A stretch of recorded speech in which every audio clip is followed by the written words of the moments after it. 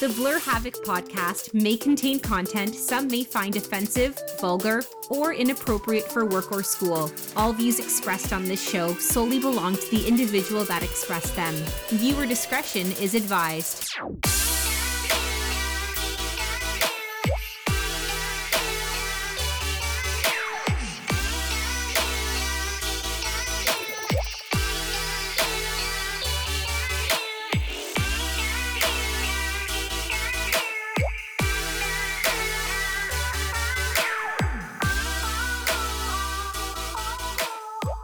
Hello and welcome to the Blur Havoc podcast. I am your host, the luscious Alistair Haken, and we're going to go ahead and get it started. My drink of choice today is an Aguas Frescas by Minute Maid. It's a strawberry flavored. I've had this before, so it's not new.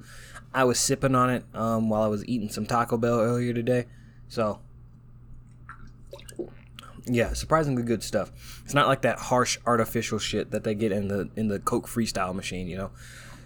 But anyway, let's get this started. So I was having a thought recently, because given the resurgence of Sonic the Hedgehog, because of the Sonic movie 2, I've been kind of revisiting the Hedgehog's previous. Hello, dog. You got to get the hell out of here. Nope, get out, because if you scream, I'ma fight you.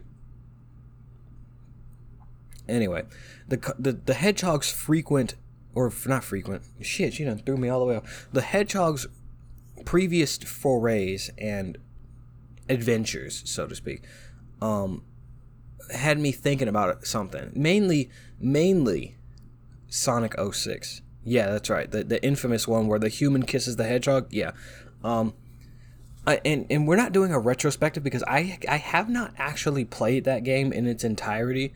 You know, so I don't understand the context of everything in that game. And the last time I played it was back in like 2010, 2011. So I don't remember much about it. In terms of the story, that is. But there's an aspect of that game that I really want to touch upon today. And it's going to be a bit of a different style of episode today, to be honest. And that's time travel.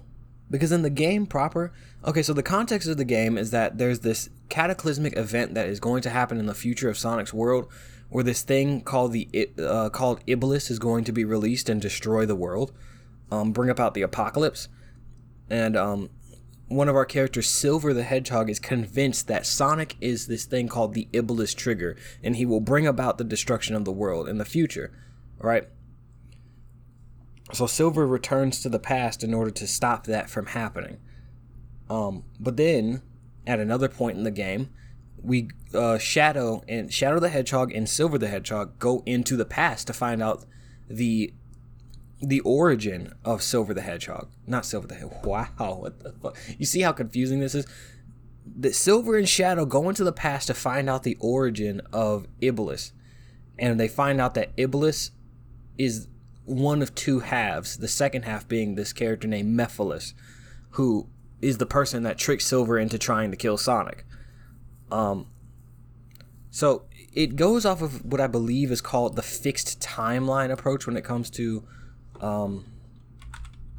time travel. The fixed timeline theory. Let's look it over. Basically, the fixed timeline theory is that there is a single history that is unchangeable. So events are fixed. There is no branching, branching pathways like Mass Effect is different, but it's a single history that you can just, if you were to time travel from one place into the past, then you going into the past will be a part of that timeline, right? Unlike, there's another theory that is the theory that I believe. I believe it's the multiverse theory is that basically the theory that all of your choices create different universes, basically. All of your choices, all of your actions, all of the events in the universe, each and every single action taken in this universe creates another universe. There is a universe where I pick up this Glock. I have picked up this Glock. There is another universe where I did not pick up this Glock. There is another universe where I unholstered this Glock and I shot a hole in the wall. There is a universe where I continued to hold up the Glock even though I had just put down the Glock. Every time you do an action, you have created a universe. That's what the multiverse theory is. Dynamic timeline, I'm not sure what that is, so let's look that up. Theory. Okay, so the dynamic timeline is basically, it's like the fixed timeline, only if you go back in time and change anything, you will change the course of history.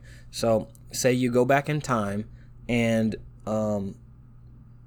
let's see, and you, like, let's keep it lighthearted, okay? I'm not trying to do anything too dark. At least not yet. We're going to get into some darker things when we get into the real meat of this episode. Let's say you went back in time and let's keep it topical, I guess. You went back in time and you stopped Will Smith from smacking Chris Rock, right? When you go back into your present timeline, you will now be living in a world where Chris Rock was not slapped by Will Smith. And, you know, the world will have changed. Who knows? Out of nowhere, babies start, like, you know, being able to fly, or The Incredibles gets a third movie. We get Shark Tale 2. I don't know. You start having a whole nother universe, or not a whole nother universe. You have your original universe that has been changed because of your actions in the past. That's the dynamic timeline theory.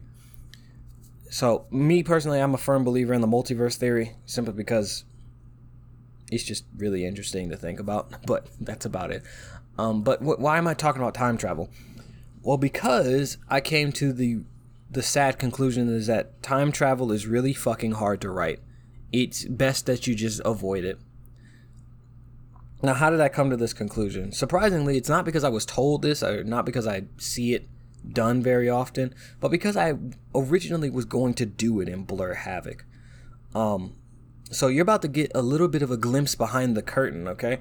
For Blur Havoc.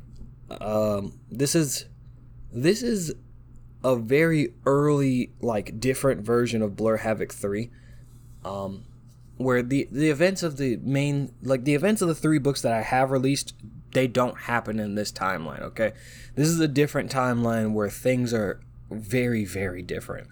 But we're going to talk about the third entry in this original Blur Havoc content, because it involves time travel, and it's absolutely insane what I cooked up at that time, right? So let's start with the third book, or the third entry. I don't know what it was going to be, a book, movie, video game, I don't know, but the third entry. And we're going to get to the part where the time travel really matters. It is revealed that there is this event, this cataclysmic event that needs to happen, and this not that needs to happen. There's this event that was going to happen, basically kind of like Sonic 06, where there was going to be this event in the future that was going to destroy all of the world, right? And the time space continuum was about to break, is basically what the explanation was from this doctor. I won't say his name because it spoils his identity. This doctor gets Alistair to go back in time and do something. He needs him to go back in time and do something to stop the time continuum from breaking apart, right? So Alistair goes in through the portal, go back in time, and he's been told that he needs to protect this family, right? This mother and 2 daughters, right? So Alistair does it, right? But then he looks at one of the daughters and realizes that daughter looks a bit familiar. So he asks the daughter, "Hey, what's your name?" And then the daughter says her name's Melanie. So, Melanie Sanders. Alistair went back in time, was sent back in time to save Melanie from certain death, her and her family from certain death. So Alistair goes back to the present. He's like, "Why did you do that?" And then he's like, "Because that's my wife and children." The doctor that sent Alistair back in time was Melanie's father. Because in that universe, Melanie's father, quote unquote, died, but in all actuality, he was sent into the future. And Alistair was like, why did you do that? at the same time, he was like, I'm so confused right now. You just had me go back in time and save my girlfriend as a child. What is going on? And he's like, well, you see, I needed you to go back in time and save my wife and children because how do I put this? If you don't save them, the entire world will collapse. And you're the main reason why. And then Alistair's like, why?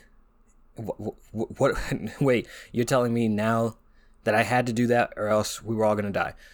He's like, yeah, because if you didn't go back in time, we were all going to die. And now your existence is now kind of in jeopardy. And Alistair's like, why? He's like, because you went back in time and you affected the timeline, you are the through line throughout this continuum. And then Alistair's like, what? Yeah, there's a lot of Alistair just asking what, because I was making it up as I went. And it long story short, basically, Alistair going back in time to save Melanie created this imprint of him in the past that changed the course of the future. So it was a mixture of the fixed timeline and the dynamic timeline, where basically Alistair left a print in the past that changed the course of history. Right? So Alistair going back in the past created the Blur Havoc timeline. Now this was the kicker. If Alistair were to not go back in time, we would have our current timeline. If Alistair did not go back to save Melanie, we would have the timeline we are currently in right now. But here's the crazy part. Alistair basically is given this moment where he realizes that it was a rock and a hard place. Either he went back in time to save his girlfriend when she was a child, thus creating the Blur Havoc timeline where there's war, chaos, and death, or not go back in time. His existence is now put into question because he doesn't know what would happen if he didn't go back in time and save Melanie, but there would have been peace. There would not have been war. There would not have been chaos. Essentially, Alistair going back in time created the Blur Havoc timeline, because word of his venture into the past got around. This armored man shows up with technology no one had ever seen, and people were able to reverse engineer it, basically, thus creating the Blur Havoc universe. So basically, if Alistair would not have saved Melanie, there was no telling what was going to happen to Alistair. Would he have survived? Would he have died? Would he have not existed anymore? Would he have just faded away? But the question is that in order for Alistair to get into the past to create the Blur Havoc timeline, the Blur Havoc timeline would have had to have been created. So there's the problem right there. Is that how do you go back in time to create the Blur Havoc timeline if the Blur Havoc timeline needs to be created in order for him to go back in time? And I think the thing that I came up with, I don't remember quite honestly, but the thing that I think I created was that basically our timeline that we are currently in the real world was on this one path. And then there was this other path that was disconnected from the main timeline, and Alistair going back in time actually connected it to the main timeline. So instead of it being speculative, Alistair going back in time locks it in. Where I was basically like, the Blur Havoc universe is in this weird ethereal realm where if Alistair doesn't go back in time, that universe stops existing.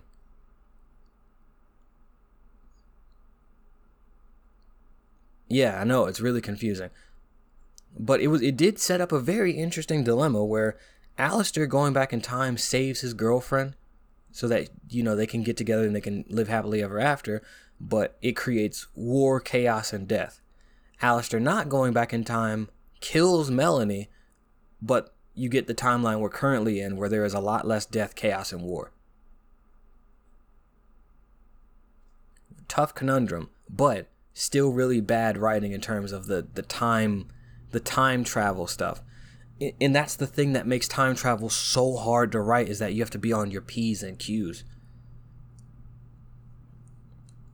Such as Avengers Endgame. Avengers Endgame was really strange when it came to its timeline, where it's like they created this thing called the sacred timeline, where basically they worked off of a fixed timeline theory, where there was this one line where events happen in a specific way. And they said, but here's the kicker, is that if you remove an Infinity Stone from the timeline, it creates a divergent timeline where shit gets out of whack, basically.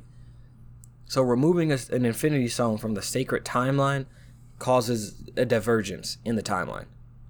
All right, so it's kind of like this weird mixture of the fixed timeline, but also the multiverse timeline. And the question is that if you remove you remove an Infinity Stone, that creates another timeline, right? But what about the part where Loki escapes? Does that not create another timeline? I mean, they answered this question in the Loki series, where that Loki is considered a what did they call him? Like not a divergent. What did they call him? Let me look it up. I don't want to say the wrong thing. They called him a something. I don't want to say a divergent, because that's the book.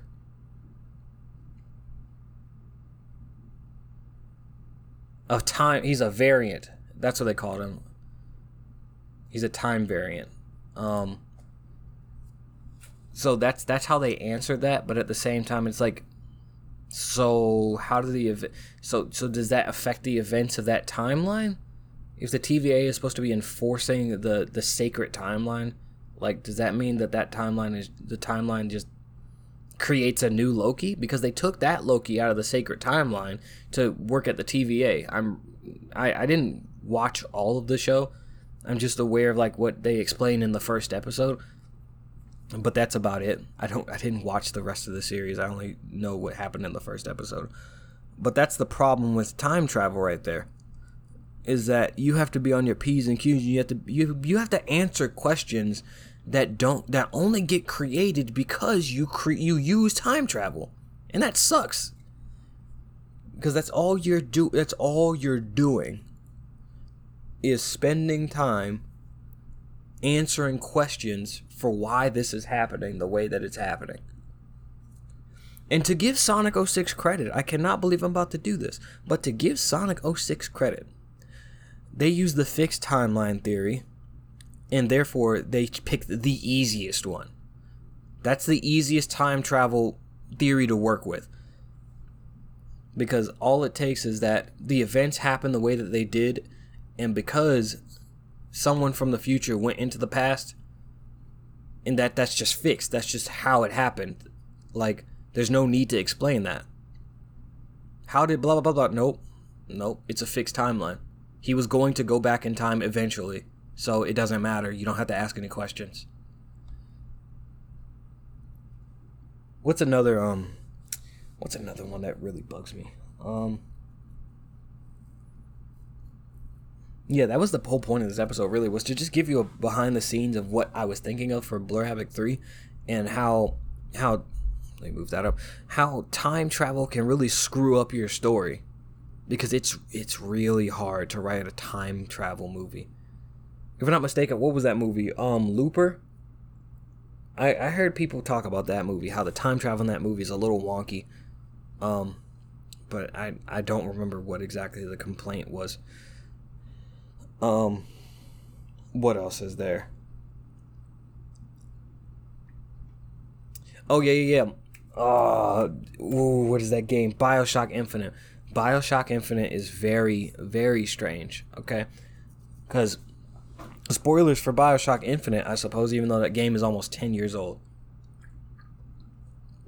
So basically, you're playing as this character named Booker DeWitt, right? Mind you, heads up, this game goes off of the multiverse theory. Yeah, I know. We're already in for a clusterfuck, I know. But let's keep going. you play as Booker DeWitt, right? And you have to pay off this debt by going to this place called, what was it, Columbia? I believe is what it was called, the Flying City. You have to go to this place called Columbia, and I don't want to say that wrong the entire video, the entire podcast. So let me get this right. I believe it's called Columbia. Columbia? Is that what it called? Is that what it called right there? Yeah, it is Columbia. So yeah, you have to go to Columbia and get this girl named Elizabeth and bring her back to quote unquote wipe away the debt. All right. So you go on this adventure, you find out about time travel and yada yada yada and variables and stuff. That's one thing, the variables, is that there are constants and there are variables. And it goes into the whole grander scheme of the BioShock phone? The BioShock multiverse. Yeah, I said it. Where they say the constants are there is a man and there is a city. That's the constants of the BioShock multiverse. But there are several variables in every situation. All right, which indirectly links BioShock to System Shock, by the way. But the biggest thing that made me go, what the hell, was when they revealed that the main villain, Comstock, is actually Booker DeWitt from another timeline. And it's like, okay, so that's future Booker DeWitt. As a matter of fact, let me read it from the Wikipedia article so that we can make sure we're not getting this wrong. Okay.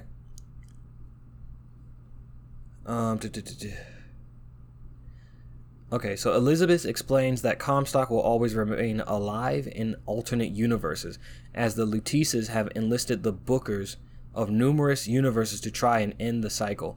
As stopping Comstock requires intervening in his birth, Elizabeth takes Booker back in time to a baptism he attended in the hope of atoning for, I didn't know how to say atoning for a second, atoning for the sins he committed at Wounded Knee, which is a battle that actually took place in reality, if I'm not mistaken. That is right? Battle of, I don't want to sound like a midwit, so I'm gonna, yeah, it's a real battle, okay. Or they describe it as a massacre, but she explains that while Booker changed his mind, some Bookers in alternate universes accepted the baptism and were reborn as Zachary Comstock. Booker, now joined by other universes, Elizabeth at the baptism allows them to drown him at the moment of his choice, preventing Comstock's existence. One by one, the Elizabeths begin to disappear, the screen cutting to black on the last. Okay, so basically Comstock was a future Booker that, goes crazy and creates Columbia. He goes crazy. He turns into like this religious zealot and creates, Columbia, which I bet you they think that that's what America was like in the 50s or something. I don't know. So basically they said in order to stop Comstock from becoming the big bad, you have to kill him at the point in which he is quote unquote created, which is at the baptism. I forgot to mention Elizabeth is Booker DeWitt's daughter. There you go. Y'all can stop making porn of them and, doing things. It's weird. But the problem is that how do you get a past Booker to go into a timeline where Comstock is the age that he is to create Columbia, right? Because it's confusing because it's not necessarily explained as it being time travel, but at the same time, the only way that this could happen is through time travel. Like, Comstock and Booker cannot exist at the same time. A young Booker and Comstock cannot exist at the same time because Comstock is an older Booker. That's the problem. And that's kind of the problem that, hello, computer? Hello? But that's kind of the problem that No Way Home had with its villains, where the villains were plucked from random different times in each of the universes. Where, Dr. Octopus did not exist at the same time as Green Goblin, so how were they plucked at their specific times and brought into the future, mind you. Because No Way Home takes place in 2023. Do not forget that. No Way Home takes place in 2023, which is that's way in the future compared to 2001 for Green Goblin, like 2003 for Doc Ock, 2014 for Electro, 2005 or 7, one of those for Sandman, and then 2012 for the Lizard. They were all plucked from random different times but brought into the future. That doesn't make any sense. Either it's time travel or it's written poorly. And if it's time travel, you got a lot of legwork that you need to start doing in order to explain what the hell is going on right now.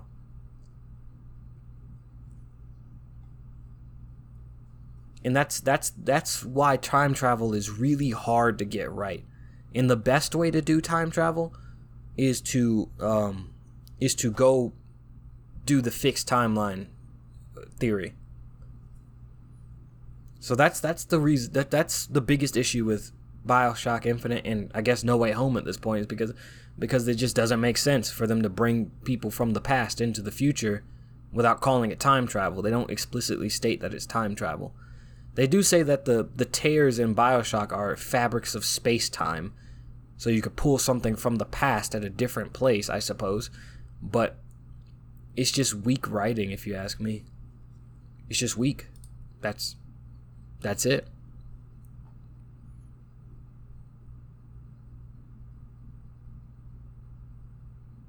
Oh yeah, I forgot there was that time. Okay, so it was time travel in BioShock, because there was that part where you go through the timeline in which Elizabeth is captured, and basically the bad future timeline.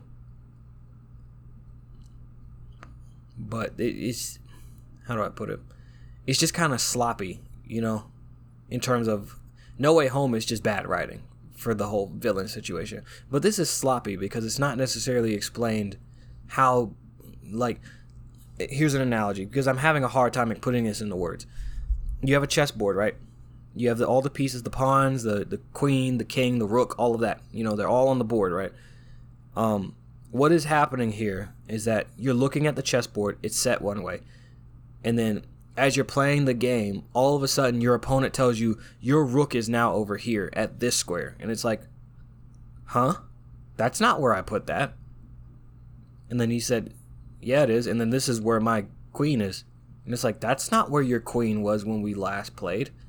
That wasn't where your queen was on the last turn. That's the problem here, is that pieces are moving and it's not being explained how they're moving. They're just moving and they're not telling you how they're moving. Like, how does Booker go from the past? I mean, how does Booker go from his timeline into Comstock's timeline and go further back in time while also being Comstock at the same time? That's weird.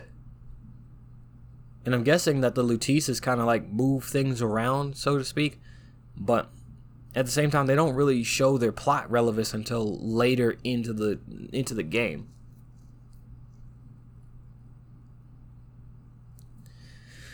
So yeah, it's just it's just really messy. I use the chess analogy because it's easier to see, how pieces move. You can create your own board in your head, and you can better understand what I'm trying to say here. But I will say, using time travel is ambitious. Like, when I was going to use it in Blur Havoc 3, that was ambitious. I thought I had something going on. And then I started picking it apart, and I was like, this is kind of stupid. This is kind of stupid. I still kind of like the idea. I could probably use something like that in another story that isn't the main Blur Havoc series, because time travel, you will not see time travel touch the official Blur Havoc canon. You will not see that, okay? But it could, maybe for a side project, we could see time travel. We could see that idea come back, because there's some aspects I like about it, such as the moral dilemma. That moral dilemma is awesome as shit, by the way. The moral dilemma of either Alistair saves his girlfriend but creates hell on Earth, or he doesn't save his girlfriend, but the rest of society gets to live a relatively peaceful life in the current timeline we live in the real world. And that was going to be kind of like a wham moment where you realize the Blur Havoc universe is just our universe, but on a different path. Which, if you read Blur Havoc 1, 2, and 3, you realize very quickly that the Blur Havoc universe, the official Blur Havoc universe, is the same way. It's about 2 or 3 deviations away from being our timeline. But we could actually have another episode about moral dilemmas and how they can make some of the juiciest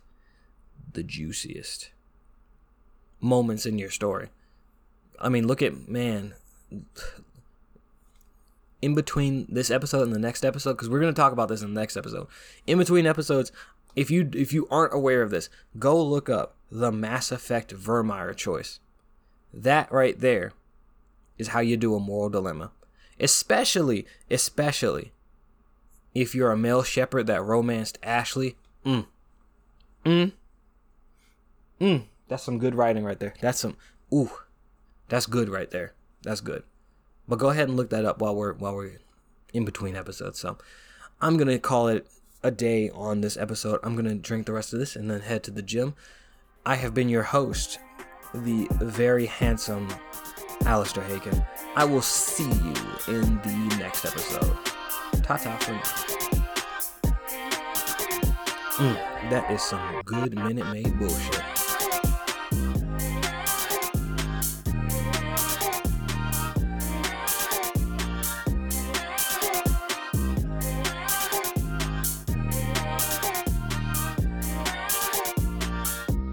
Thank you for listening to the Blur Havoc podcast. Purchase the Blur Havoc book series on Amazon Kindle or paperback today.